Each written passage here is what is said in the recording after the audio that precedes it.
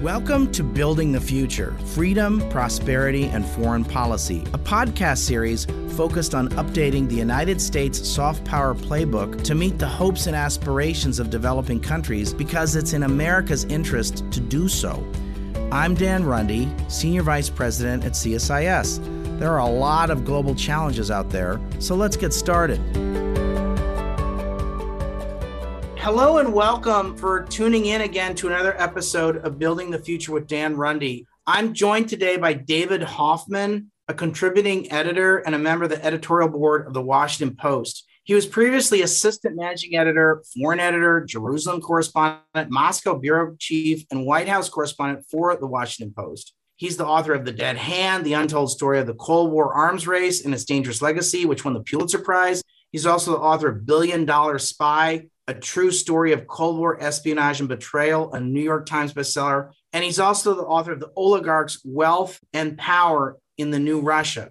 But we're here today to talk about his new book, which is a fascinating book called Give Me Liberty, The True Story of Osvaldo Paya and His Daring Quest for a Free Cuba. David, I'm going to repeat it several times during the podcast. It's Give Me Liberty, The True Story of Osvaldo Paya and His Daring Quest for a Free Cuba by David Hoffman. So I'm here with David Hoffman to talk about this new book about a really important historic figure in Cuba, but also a historic figure globally for the global democracy movement and the human rights movement. So David, thanks for being on Building the Future with Dan Runde. Thanks for having me. How did you become a journalist? How did you become a published author? I became a journalist because of Vietnam and Watergate. You know, I wanted to change the world. These were world-changing events. But I soon discovered that a lot of journalism was about the local courthouse, and I got interested in politics. Way back in early 1980, I was working at the San Jose Mercury News and for the Knight Ridder newspaper chain, and all the reporters were lining up to cover the 1980 campaign, and I was the youngest guy in the bureau. So they gave George Bush to a senior guy, incumbent Jimmy Carter got another reporter, and finally they turned to me and they said, look, we'll give you somebody who's probably not going to make it, and when he drops out, we'll give you somebody else. You know, you're new and young, so please go out there tonight and cover Ronald Reagan. So I covered Reagan. That first night was the national debate in February of 1980. I covered him all the way through the year. And then in 1982, the Post hired me to cover the White House. So I was completely hooked on politics. It was the age of Reagan. There was a huge amount to do, and it was extremely exciting in your 20s to be covering the Reagan presidency for the Washington Post. I mean, it's iconic. I mean, you had that sounds like one of the best jobs in journalism ever. It was hard to know at the time. It was clear that Reagan's presidency was different and radical in some ways after what the country had been through, but it was also very true in retrospect that it was more consequential than we really understood at the time. And my book, The Dead Hand, is somewhat about that. And, you know, I spent many, many days following Reagan, typing up his speeches, making my own transcripts, checking my notes. I didn't know until much later, and really 1986, that Reagan was a nuclear abolitionist. And for 6 years, I had covered him, and I just didn't have a clue. And so later, when I wrote The Dead Hand and told the story about how Reagan had this idea about nuclear weapons, it was very humbling to see that a presidency I had covered so closely still held a lot of secrets. How did you decide to write your new book, Give Me Liberty, The True Story of Osvaldo Paya and His Daring Quest for a Free Cuba? Why did you decide to write this, and how did this come to you? Dan, you know, I spent a fair amount of time when I was Moscow bureau chief for the Washington Post, moving around, looking at things. And one time I was in Nizhny Novgorod, previously Gorky, and I went to the dacha in the woods where Andrei Sakharov had written his famous essay about convergence. And I got very interested later in Sakharov as a person, and millions of people in the Soviet system saw the deprivation and the lack of rights, but they didn't speak out, and Sakharov did. And I was fascinated with the idea of why does one man, he was part of the Soviet elite, he was the father of their hydrogen bomb, why does one person pick up a pencil to write an essay challenging the system? Why does one person stand up against the totalitarian system? And what interested me about Oswaldo Paya, later years, I was the foreign editor of the Washington Post, and I had sent a reporter to interview Oswaldo. I knew who he was, but when he was killed in a car wreck in 2012, I had this feeling that here is somebody special, like Sakharov, like Havel, who stood up to a system. What makes somebody do that? My feeling about this book was that what I wanted to unravel was what is that little kernel of inspiration and genius that drives one man to stand up? So I think it's a really interesting question. One of the things I was struck by in your book is the amount of terror and how dangerous this was and how tense this is, and that these are ordinary humans like you and me. He and his wife made a pact when they got married that they would someday work towards having their kids grow up in a free Cuba. That's a big goal. And there's lots of anecdotes about sort of the moments of tension and fear that are really palpable in the book. So it's easy to sit in a comfortable think tank thinking, oh, isn't this great? Democracy is a good thing. And we ought to support people who are freedom fighters and people who are supporting human rights. This is putting their bodies and their lives and their kids' lives and their spouses' lives on the line, their livelihoods on the line. This is really their social standing. That's one of the things I took from the book, is that this is really dangerous stuff that someone like Oswaldo Paya has taken on. You have to realize that Oswaldo Paya spent his entire life under dictatorship. You know, he was born just before Batista carried out a coup, and then he was about 7 years old when Fidel Castro came to power. So Paya was not a philosopher in the classic sense of getting his ideas from books. He got his ideas about freedom from the street, from actually living the experience of dictatorship his entire life. And he came to a conclusion, inspired by his Catholic faith, that rights are something bestowed on all of us at the moment we're born, that rights are bestowed on us by God. They're not for Fidel Castro to take. This was his central animating lesson from growing up and living in a dictatorship. I also think that this dictatorship had real lessons for him, visible ones. You know, his father's business being confiscated when he was 13 years old, being sent to Castro's forced labor camps, you know, being forced out of the University of Havana for his views, you know, protesting the Prague Spring. All of these things were very real experiences that prepared him for the struggle for democracy. Talk about the role of the Catholic Church in all this. I mean, he's obviously a practicing Catholic. Isn't there the role of the Catholic Church in Cuba is kind of an ambiguous one? This is a really interesting story because this particular parish in El Cerro in Havana, where Oswaldo got 4 generations of Payas had worshipped in this parish church. And at the time he was a young man, there was a parish priest. His name was Father Alfredo Petit. And he taught the young people that the church ought to be a temple of freedom. That this place where we are, you should be allowed to speak your mind. This is a place where we should be able to open up. The church ought to be a place of truth.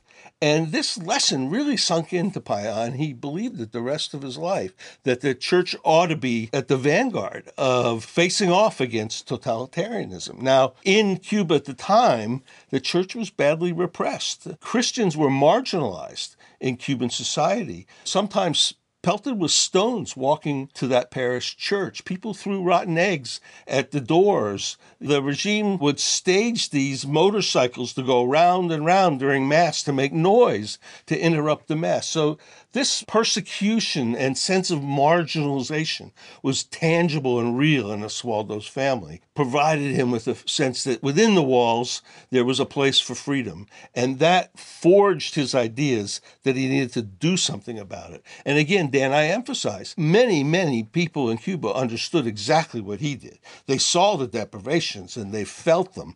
But who stood up? Who actually did something about it? So talk about some of the different movements that he was involved. He's involved with the Movimiento Cristiano Liberación. He has a number of other initiatives. Talk about sort of his evolution of his work. I want to start you, though, with one place that was still in that church. After he left the University of Havana, he was teaching, and he was looking for a way, a pathway, to express this idea that he had, that rights belong to all of us. And at that time, Archbishop Jaime Ortega of Havana said that the Cuban Catholic Church needed to have a re-examination of itself, a kind of a national reflection on the role of church in society. And Oswaldo took part in that. In fact, he had been an assistant to Ortega, going around the meetings, taking notes, helping Ortega organize things. And he had high hopes that here again, the church was going to lead, was going to be sort of the bow wave of change, because this is what certainly Father Petit had taught. It came to a giant confrontation. Oswaldo wrote a speech for the conference that was going to end this big reflection. The speech was titled Faith and Justice, and Oswaldo laid out his idea that the church should summon itself to its greatest ideals and be the force for change and for freedom in Cuba. And Archbishop Ortega said, no, you cannot deliver that speech. We will not do that. And Ortega organized a rapprochement with Fidel Castro. Ortega felt that he had to save the church, that its very existence was threatened in Cuba, and unless he did something, basically the church was going to go out of business. So Ortega desperately did not want to antagonize the regime, and Oswaldo wanted the church to challenge the regime. When Ortega said no, that conference was held in early 1986. When Ortega said no, Oswaldo Payá decided the church was not going to lead. He was going to have to change Cuba another way. He never gave up on the church. He remained faithful, but he also turned to politics. He was not a big muckety-muck. He was not part of the system. You know, he was a medical technician working in hospitals. I wouldn't call him working class. He was like a very able technical guy. Yeah, and he thought, how do I change the system? Well, one thing that had caught his attention, and not only him, a couple of other notable people also recalled that Cuba had had a democratic past. And despite the fact that Castro was the overwhelming force, this enormous charismatic figure in that period of time, there were people that remembered that from independence in 1902 until at least the Batista coup in 1952, that there had been a Cuban republic that aspired to democratic values. In 1940, after much turmoil, Cuba had adopted a democratic constitution. And in the book, I tell the story about the writing of that constitution and how this country had actually pulled itself up by its bootstraps after experiences with dictatorship to come up with a democratic constitution. And one provision in that constitution was that if citizens decided to take matters in their own hands, if 10,000 people signed a petition, they could present it to the legislature for action. And this idea of the citizen initiative was in that constitution. Again, in the book, I describe how that was done. Later, Fidel Castro, when he came to power, interestingly, he tore up that constitution mostly. He did not rule by constitutional rule, but he neglected that provision. He left it in the Constitution. In 1976, the Constitution was rewritten to comply with Castro's socialist ideology, but he left that provision in the Constitution. And so Oswaldo Payá decided, look, I think we have to change the country, but I have kind of an idea. Let's use the law of the state against itself. Let's use that provision for signatures, for change, for a citizen initiative to cause change. It's very important that Payá was deeply influenced by the example of Lech Walesa and Solidarity. You remember the communism fell in Poland at the Round Table, where Lech Walesa gradually over many years, it wasn't quick. It was hard work. Also, Oswaldo Payá saw the Polish model as something that might work in Cuba, but it didn't, because Fidel Castro was not going to let go. And he was very afraid by 1989, 1990 of what had happened in Tiananmen Square. Oswaldo also felt that we can't have change if we have blood running in the streets. He was worried sick that this effort to change Cuba was just going to result in chaos. So with the vision of Lech Walesa, with the fear about Tiananmen, with the history of a constitution that provided for a citizen initiative, Oswaldo went out to collect signatures. That's what he did. But at the beginning, didn't really tell people for what. He had kind of a one-page handbill with some very gauzy and vague ideas about a national dialogue. It was modeled after the Round Table of Lech Walesa. And he got a couple hundred signatures, but not very much. In other words, he was out there testing. After a year, the government came after him. They raided his house, broke it down. They wrote graffiti all over the walls. It's called an acto de repudio. It was a government mob to try and push back at him. He didn't quit. He picked himself up. He kept trying again and again. And this is the great inspiring part about this story.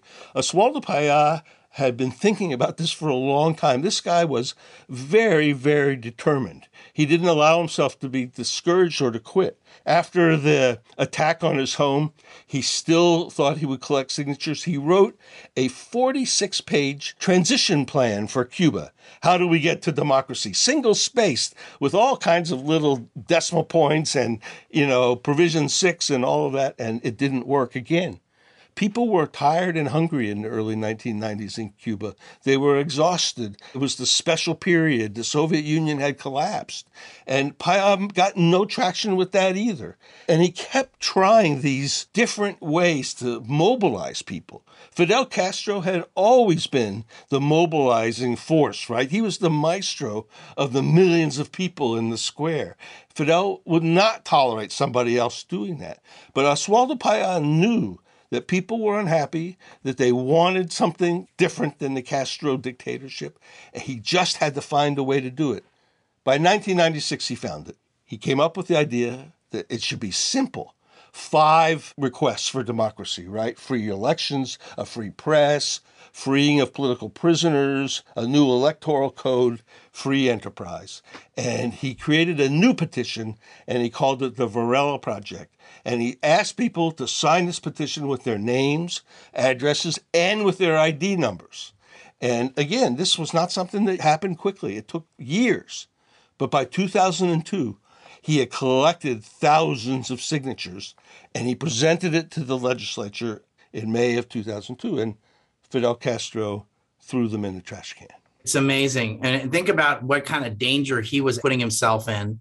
And think about what kind of danger all the people who signed the petition were putting themselves in. But Dad, he collected 35,000 signatures and ID numbers. He verified them all 3 times. There was an effort by state security to corrupt the effort. Again, they were always on his case. They were always after him. And Oswaldo and his associates discovered that state security was creating fake signatures. And Oswaldo went back and with his people, and he created these committees in every town, and they verified every signature over again to make sure that they had valid signatures. He presented 11,020 signatures in May of 2002 to the legislature. Every single one of them was somebody who was ready to stand up. The fact that he was killed, ostensibly very likely by the Cuban regime in a very suspicious act, and he was killed in a suspicious accident that I think many people ascribe to the Cuban regime. I think maybe that's a way to describe it. Talk about that and the aftermath of that. Dan, this was not an accident. It was a car wreck, but I think it was deliberate. In July of 2012, Oswaldo was traveling to Santiago de Cuba in the far east of the island to do some training and to really continue the work he had started with the Varela Project. In the decades since that petition was submitted, 75 people have been arrested. Many of them were his associates. Some of them were given long prison terms of more than 20 years for simply collecting signatures. And Oswaldo didn't give up. Even though everybody around him had been arrested and thrown in prison, he kept working. He kept trying. He kept coming up with new methods. So this was a day in which he was going to go on this long trip. It was dangerous because he knew state security would be hunting for him. In one way to make a clandestine trip like this, he had 2 foreigners to Cuba to help him, one from Spain and one from Sweden. These young men had come with an interest of driving Oswaldo and helping him out. So in a car driven by these tourists, the foreigners, he hoped to stay one step ahead of state security. And they left very early in the morning on July 22nd, 2012. When they were near Bayamo, maybe 11 hours into this trip, they had been followed at least twice by state security, but when they were near Bayamo, they were rammed from behind by a car that appeared to have state plates on it, and the Spaniard who was driving the car, Oswaldo was in the back seat. The Spaniard was driving, lost control of the car. The Cuban state version of what happened is that the driver was speeding and it was his fault and the car hit a tree and Oswaldo was killed. I don't think we know all the details of what happened that day, but this much we do know. The car was rammed from behind. It was a deliberate act. And when the Spaniard was later put on trial for reckless driving and vehicular homicide, he was accused of driving recklessly on that road, but no mention was made of the car that hit them from behind. It was whitewashed out of the trial. We know that by nightfall that day, Oswaldo Paya was dead. Exactly what happened, there are still a lot of questions, but there's no question that somebody deliberately rammed them from behind. It's unbelievable. Oswaldo's legacy is still something that has important ramifications for today because it's been 10 years since he died. It's been 20 years since he presented the Varela Project. When Oswaldo presented those signatures, you have to remember, he gathered them door to door. He had no means of mobilizing the Cuban people. He had no internet. There were no cell phones for Cubans in that time. He was denied any access to radio or to television or to the print press in Cuba. He had nothing but door-to-door shoe leather. And he was managed to get those 35,000 signatures because the idea of what he was talking about, that people have a right to rights, that was the animating thing. And to this day, now there are different methods for people to communicate. Cubans now have smartphones and they can see Facebook. There are different ways, but they're still very much in the same boat they were when the Varela Project signatures were collected. They have no democracy. David, are you optimistic about the future of democracy in Cuba? It's a tough question, but I am optimistic about one thing. People have lost their fear. And these latest demonstrations we see in Cuba, the ones last year and the ones since, including this week, Cubans are out now on the streets periodically demanding change. And, there have been terrible electric power blackouts in Cuba. There are food shortages. There's a lot of deprivation. The system is not working.